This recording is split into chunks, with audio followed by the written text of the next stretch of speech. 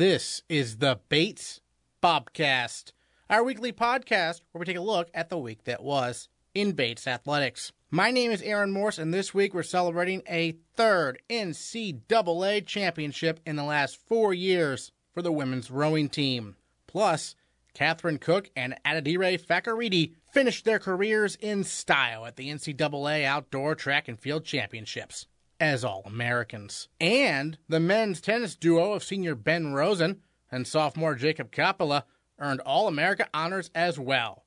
That's coming up on the Bates Bobcast.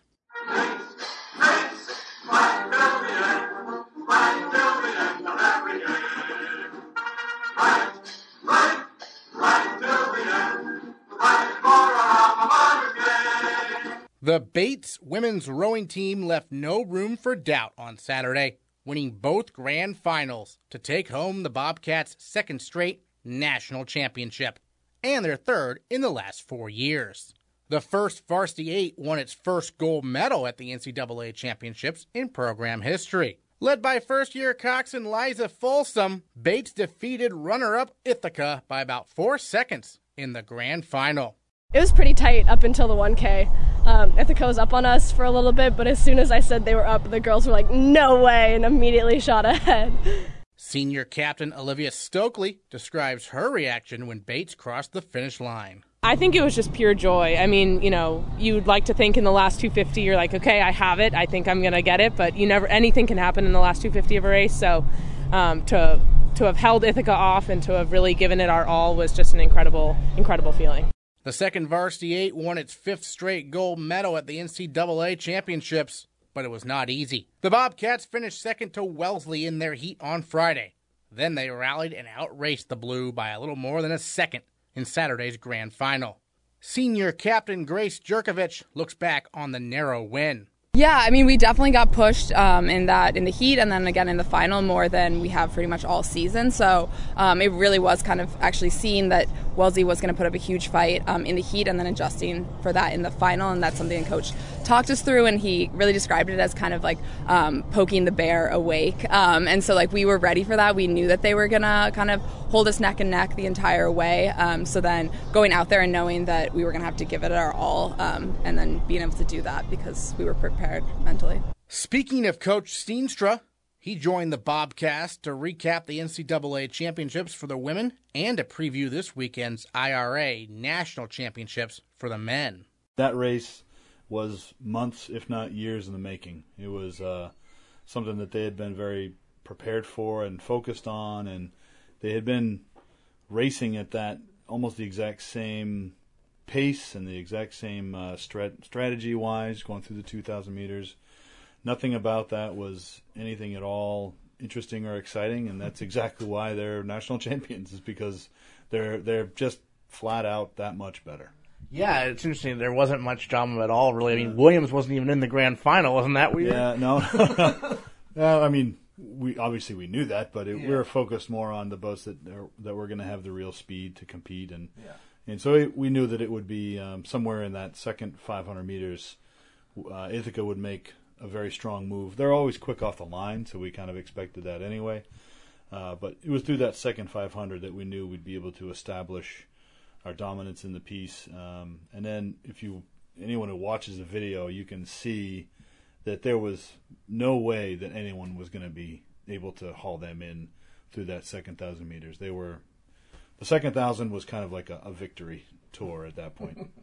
Right. And, you mentioned before there's a lot of experience. If I was looking through it, there were 3 seniors in that boat, right? So there's still a lot of people coming back. Yeah, try not to tell anybody. So, 3 seniors in the boat, And the second boat, what do we have? 2 in there plus the coxswain. So, 3. But, either way you slice it, we're losing 21 seniors out of an entire group of 60-plus people. That's men and women included. Mm-hmm. So a third of the program is graduating. And so mostly what that is a big portion of the personality of the team. Mm-hmm. When you have one large class that's working its way through, the program is going to inevitably take on the personality of that group. How about the venue? Because that was obviously new for everyone. What were your impressions of it? Beautiful race course. it's the only place we've ever been to where it's a piece of water specifically designed for rowing, designed and built for rowing. Yeah. So to have a whole warm up portion of the water, and then even like, I don't even know what they call it, the back channel, in order to, like, you go through the race course, then you come back on a back channel that was built for, so that the entire system is in a big circle. It's just it was a great experience for them. It was cool for me to be there and see it for the first time. No one can control the weather, and Florida's going to be Florida, and that's just the way it goes. And there was a lot of rain, and so the whole place turned into a giant mud pit, but everyone kind of took that with a smile and just kept going. Yeah, it definitely was very muddy on land, but it sounded like the water conditions were perfect. Water conditions were perfect, especially on the final day. We were fully expecting 15-mile-an-hour crosswinds, and it turned into almost glass. I mean, there might have been 2 or 3 mile-an-hour puffs here and there, but there was nothing. It was really, really nice. Second varsity finished second to Wellesley in their heat on Friday. Was that surprising to you? Was that surprising to the people in the boat? Surprising that we lost. Well, surprising that Wellesley was that fast, I guess. No. We always expect Wellesley in particular to get faster. They're very well coached. We knew that they would get better anyway, so that's something we fully expected. You never expect to lose a heat or something like that, but I think that the women responded to it very well. The only thing I kind of mentioned to them was that they're at the end of that loss. That's the first time they were challenged, so they got better that day, and then they showed that in the final. Yeah, in the final they were down there a little bit, but then they rallied. What did you see from them over the last 500 there? I saw their true speed, and they felt their full potential in the second half of that race course. Excellent. Now let's look ahead a little bit to IRAs coming up this week, and obviously maybe different expectations, if you will, but you're the same in a way because you still want the expectations to go as fast as possible, right? Well, the expectations based on the rest of the rowing world is that we're supposed to go there and be last. So when you take that approach and you start to look at who else is involved in the race, there's groups that they're both that we're just not going to catch, and so we shouldn't even plan on that. We're not going to do the old pie in the sky thing and shoot for the stars and land on the moon, all that nonsense. We're not going to do any of that. This is going to be let's surgically go into this thing. Let's figure out who we can go after. We're going to race 4 times no matter what. We're supposed to finish last, so let's see who we can pick off along the way. The heats and land assignments just came out, so we know who's in that race now. And this morning at the end of practice, the guys loaded the trailer, and I said, we kind of got together and chatted. And we just need to treat all 4 races like a grand final. Because, in our opening heat, there's Cornell. When are we ever going to get a chance to race the Cornell Varsity 8 again, right? So let's just see what you can do against that Varsity 8. And same thing with Penn and so on and so forth. And then once you get through the heat and you're in the reps, which is exactly where we should be, then there's going to be 3 other boats that we probably have never seen before, and let's see who we can beat in that group and just continue on through the regatta that way. It's not a matter of figuring out how to get through the race and hoping to save the best for last and all that. No. We're not going to overthink this thing. Let's just go and line up every chance we line up, and every time they say the word go, we give it everything we've got. Is it kind of weird as a coach to go from being expected to win the national title to being expected to finish last in something? It is quite different, yeah. It's quite different. You want to, with the women, it was trying to calm them down in some ways because a lot of them were getting very excited, and obviously they were feeling the pressure of that expectation to win. And the guys are getting all excited because there's no expectation from the outside world for us to do much of anything there. At this moment, we're kind of the novelty group, and we're getting emails of congratulations from all the big time people and coaches and everything else, and we appreciate all that. But we're going in this thing to pick a fight and see who we can get on top of. Well, and I saw Marist got in, right, and that's a team that's a crew you already beat, right? We've already beaten them, yeah. And then there's a few others that we're pretty excited about because on paper we have every reason to think we can get in front of them. From the 2 crews that are coming in from San Diego, and then Temple and St. Joe's out of Philadelphia. Those are 2 crews that I think are within our reach, and certainly if it ends up that we're all in the fourth level final together, then great. It's going to be an awesome race no matter what. Excellent. Well, any other thoughts on this past weekend, and where does the women's program go from here? Well, if you were to ask any one of the women on the team, I think the answer to that is we go right back to the bottom of the mountain. We say goodbye to the seniors, and we welcome in the new freshman class, and then we start up the mountain again. It was an All-American Thursday for the Bates track and field teams at the NCAA Outdoor Championships, with seniors Katherine Cook and Adedire Fakorede bringing home hardware. Seeded 12th in the 10,000 meters, Cook raced to the finish in 35 minutes, 17.48 seconds, to finish second in the nation in the event. She finished over 40 seconds ahead of the third-place finisher and shattered her own team record in the event by over 20 seconds. She finishes her cross-country and track career as a 4-time All-American. And her national runner-up performance in the 10,000 meters is the best finish for a woman in an NCAA championship race in Bates track history. Women's head coach Jay Hartshorn looks back on Cook's performance and the trip as a whole. She went into the meet, I think, seeded 12th or 13th, but we weren't really paying attention to that because the goal was to run 1:10K before nationals and to just sort of run a pretty comfortable race. So when she ran her qualifying at NESCACs and won,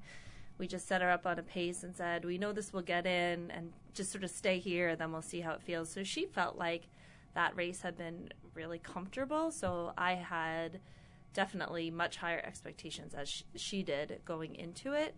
The woman that won from Ithaca felt a little bit untouchable, but I was so proud of her for going after her and, trying to make it happen. Yeah, and she got second place by a fairly wide margin too, right? Yeah, it was a really, really weird race. So they had moved it from a noon start time till 8:45 a.m. start time because of the heat, which was really nice because then we got to see D-Ray throw after. So that was our sort of biggest bonus. But people were pretty weary of the heat. And I watched the men run before, and I was feeling a little like it looks hot out there. And that's how the race sort of went, that some people looked like they were kind of wilting because of the heat.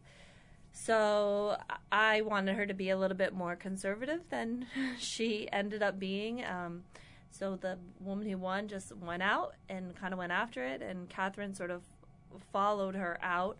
So that woman opened up a big lead on Katherine, and then Katherine opened up a huge lead on the field. So she was running like 85 seconds per lap, whereas the field was running 88s at the beginning. So quickly, you're sort of gathering a lot of time there. And then there was probably, with like 8 laps to go, Katherine certainly was running faster than the leader at that point. And then 3 laps to go, the leader sort of put the hammer down and opened it right back up to the margin that had been most of the race. I believe Katherine was the only one to set a PR in this race. I know PRs are kind of rare at nationals, right? Probably in the distance, certainly more so. But yeah, in most people, weren't really anywhere near their PRs. So the women who ended up being All-American, if I had looked at the sheet before, it kind of felt like, okay, these were the kids that I thought had the best chance or, should be in the mix. But there's a few women who ran really, really smart by just taking it a little bit easier the first couple miles and then looked really good the last couple miles. So it really was a funny race. Once you got like 3 to 4 miles and lapping started happening, you couldn't just walk to the track and figure out what was going on. Right. You would have had to really been watching it to know who was passing who and who was getting lapped and who was getting unlapped. So it didn't really seem like a nationals race in that way. And runners are probably having to keep track of that in their minds also, like, oh, this person I already lapped. It's not like I'm now just going ahead of them, right? Yeah, a little bit, because it certainly felt a little like people going back and forth. And Katherine said the whole way she sort of had this feeling that people were closer to her than they really were. So she was sort of running scared. I think the second half of the race where, and I guess we had never told her, oh, you have a pretty sizable lead on third, because once the lapping starts happening and the cheering starts happening, you can't really figure out what's really going on in the race as an athlete. So how hot was it there? So it was hot and humid and a warm wind. So it was sort of a trifecta of like, ugh. And it actually was, so for the sprint races, they were running into a significant headwind. We didn't really talk about that because it was so hot. So it probably felt like 80 during the race or something like that, because it was one of those days because the humidity, the feels like, was hotter than the temperature. So we were probably getting pretty close to 80 at that point. But the temperatures on Friday and then Saturday for the 5K in particular were closer to feels like 90 plus, so really, really hot. What was Katherine's feelings when she crossed the finish line? What did you talk to her about? I think she felt, really sort of satisfied with the race. One thing I was asking her about, once we made the decision to only run the 10K, I said I thought it was good because I thought during the race you could really be like, this is it, versus oh, I'm going to do this again in 2 days. And because the race was so difficult, she said that really helped her to sort of feel like, okay, keep going because this is it. And she said, if she was running and thinking, oh my gosh, I have to do this again when it's going to be hotter in 2 days, that would have been definitely harder. So I think after she was happier with the decision just to run the 10K and really sort of put it out there versus trying to do both. But yeah, it was just a pretty quick turnaround because we were all right, let's get back, let's shower, let's eat, then let's go see D-Ray, and then we drove to the airport. So we just kind of were going all day, really. Got to watch D-Ray, obviously. That in the first two throws, he was 13th. So that third throw was huge. What was everyone's reaction when they uncorked that one? Yeah, it was a little. It was definitely a little bit dicey. So the first throw, I felt okay, that's workable. If he builds on it, it's great. And then the second throw was bad, and I was oh no. And then when he got that third throw in and moved up to third, it was just I felt relieved, and then I'm sure I didn't feel a quarter of the relief that he felt or Coach Fresh felt. They were both just thank goodness. Yeah. And literally you could see D-Ray just raise his arms and be thank goodness. We, had it on video, and it was just it was just really pure relief. But the other thing that was really special about it, when I talked to Fresh, between trials and finals, and we were both just oh, phew, that's great. But then seeing D-Ray right after, I think because the other two outdoor nationals have been pretty difficult, right. The fact that this was better, he was genuinely sort of one of the happiest kids I've ever seen in that moment. So sometimes you come in and, oh, I'm 15th, and you come in 14th, and it's all fine, it's all good. Or sometimes you come in like Katherine and do really well, and it's great, that's all good, but there's something different about the struggle he had been through the last 2 years in outdoor, and the sort of relief/happiness that comes along with that. And he had to kind of really sort of persevere through it. And then the other thing that was really awesome to see was his finals series, even though he got passed by one kid, was really good. Yeah. So once he got that first one in, the other ones were also really good. So it wasn't just one good throw. It was showing no, I am a good thrower, and this is what I can do. So. Yeah, when you bring up outdoors, I mean, it seems like outdoors is just a different beast from indoors in so many ways, isn't it? Yeah, I mean, there's in some ways actually more schools, and then you've got sort of weather things. So last year, what really happened in the discus was it just the skies opened up right as they were going, and so he got in for the warm-ups, and he had a bad fall in warm-ups, and that right there is really hard to come back from, just because you can't move in the circle the way you want to move in the circle. So for the throwers, the weather was really it was hot, but they don't care. That part of it was pretty perfect, and they felt the wind was good and the temperature was good and everything was sort of right in order for them to have a really good performance. But it's different. When you only get 3 chances, and just a little release can make something really different. That's a totally different experience than Katherine, who has almost 40 minutes to put her whole performance out there versus seconds. So we've had some great distance runners here for women's track in recent years. Obviously, Jess Wilson, Katherine Cook. Now, both have Jess graduated last year. Katherine's graduated now this year. Who's the next generation? Who are we looking for in cross country and track to keep this going? Well, we have a lot of people coming back in cross country, which is really exciting. So most of our top 7 is coming back, and I think they feel really motivated. And we've got a whole it feels so early to say this, but I'm working on it today. But we have a lot of incoming kids who are distance runners. That's really what we focused on this year. So we got a couple people that I think can do something right away, and like a big sort of cluster of people that are definitely going to push everyone in the team to be better. So as odd as it sounds, like, I don't know, I just really shifted into like complete cross-country mode today, and that's sort of my next task, and I know the team's really excited about it. And that feeds right into track, doesn't it? Yeah. So there's, and my assistant today or the other day said, oh, I need the, incoming track emails to work on that thing. So I really realized today there's kind of only a week.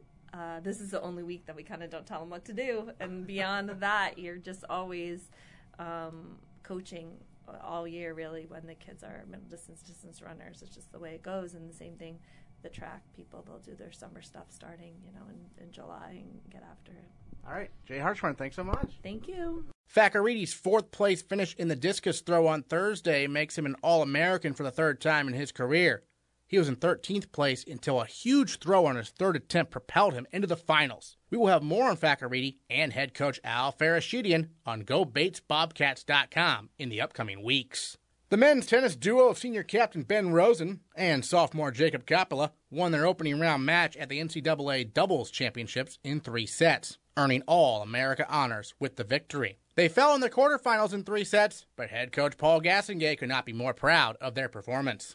It's so competitive. It's drastically changed in 10 years where, there used to be maybe a match or two that you could have in a first round that was a little bit more manageable. But now, it's just so saturated with high-level talent that it's really anyone's tournament. It's who gets hot. And you just have to battle every match. So, unfortunately, Ben had a tough. He had to play the 4th seed from Pomona, who's a very good player, and Ben can beat him. But it wasn't his day, and that kid went on to the quarterfinals. So it's an exciting tournament because it's high quality every single match. So you have to be ready to go, and he was. It's just a tough tournament. Well, and then the same day, though, he and Jacob were able to team up and win their first round doubles match. So it was great to see him bounce back like that, wasn't it? Yeah, it's pretty special when you have a first-year team. Jacob and Ben, were paired up for the first time, and for them to, go through that gauntlet of 8-game set matches all year, which is, it's kind of it's a tough go because you have one bad match or one break of serve against the team that you shouldn't, and all of a sudden you're on the outside looking in when they only select, 3 from each region and then 4 at larges. It's, with 16 teams in the country, it's very difficult to get in this draw out of the Northeast.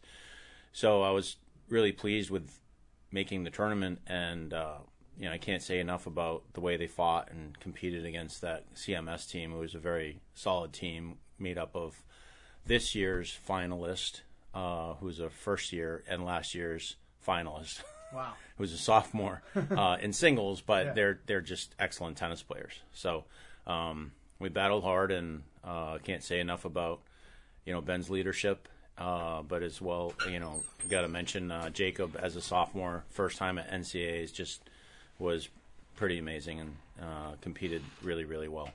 Yeah, it seemed like they really broke the will of that team from CMS there in the third set, didn't they?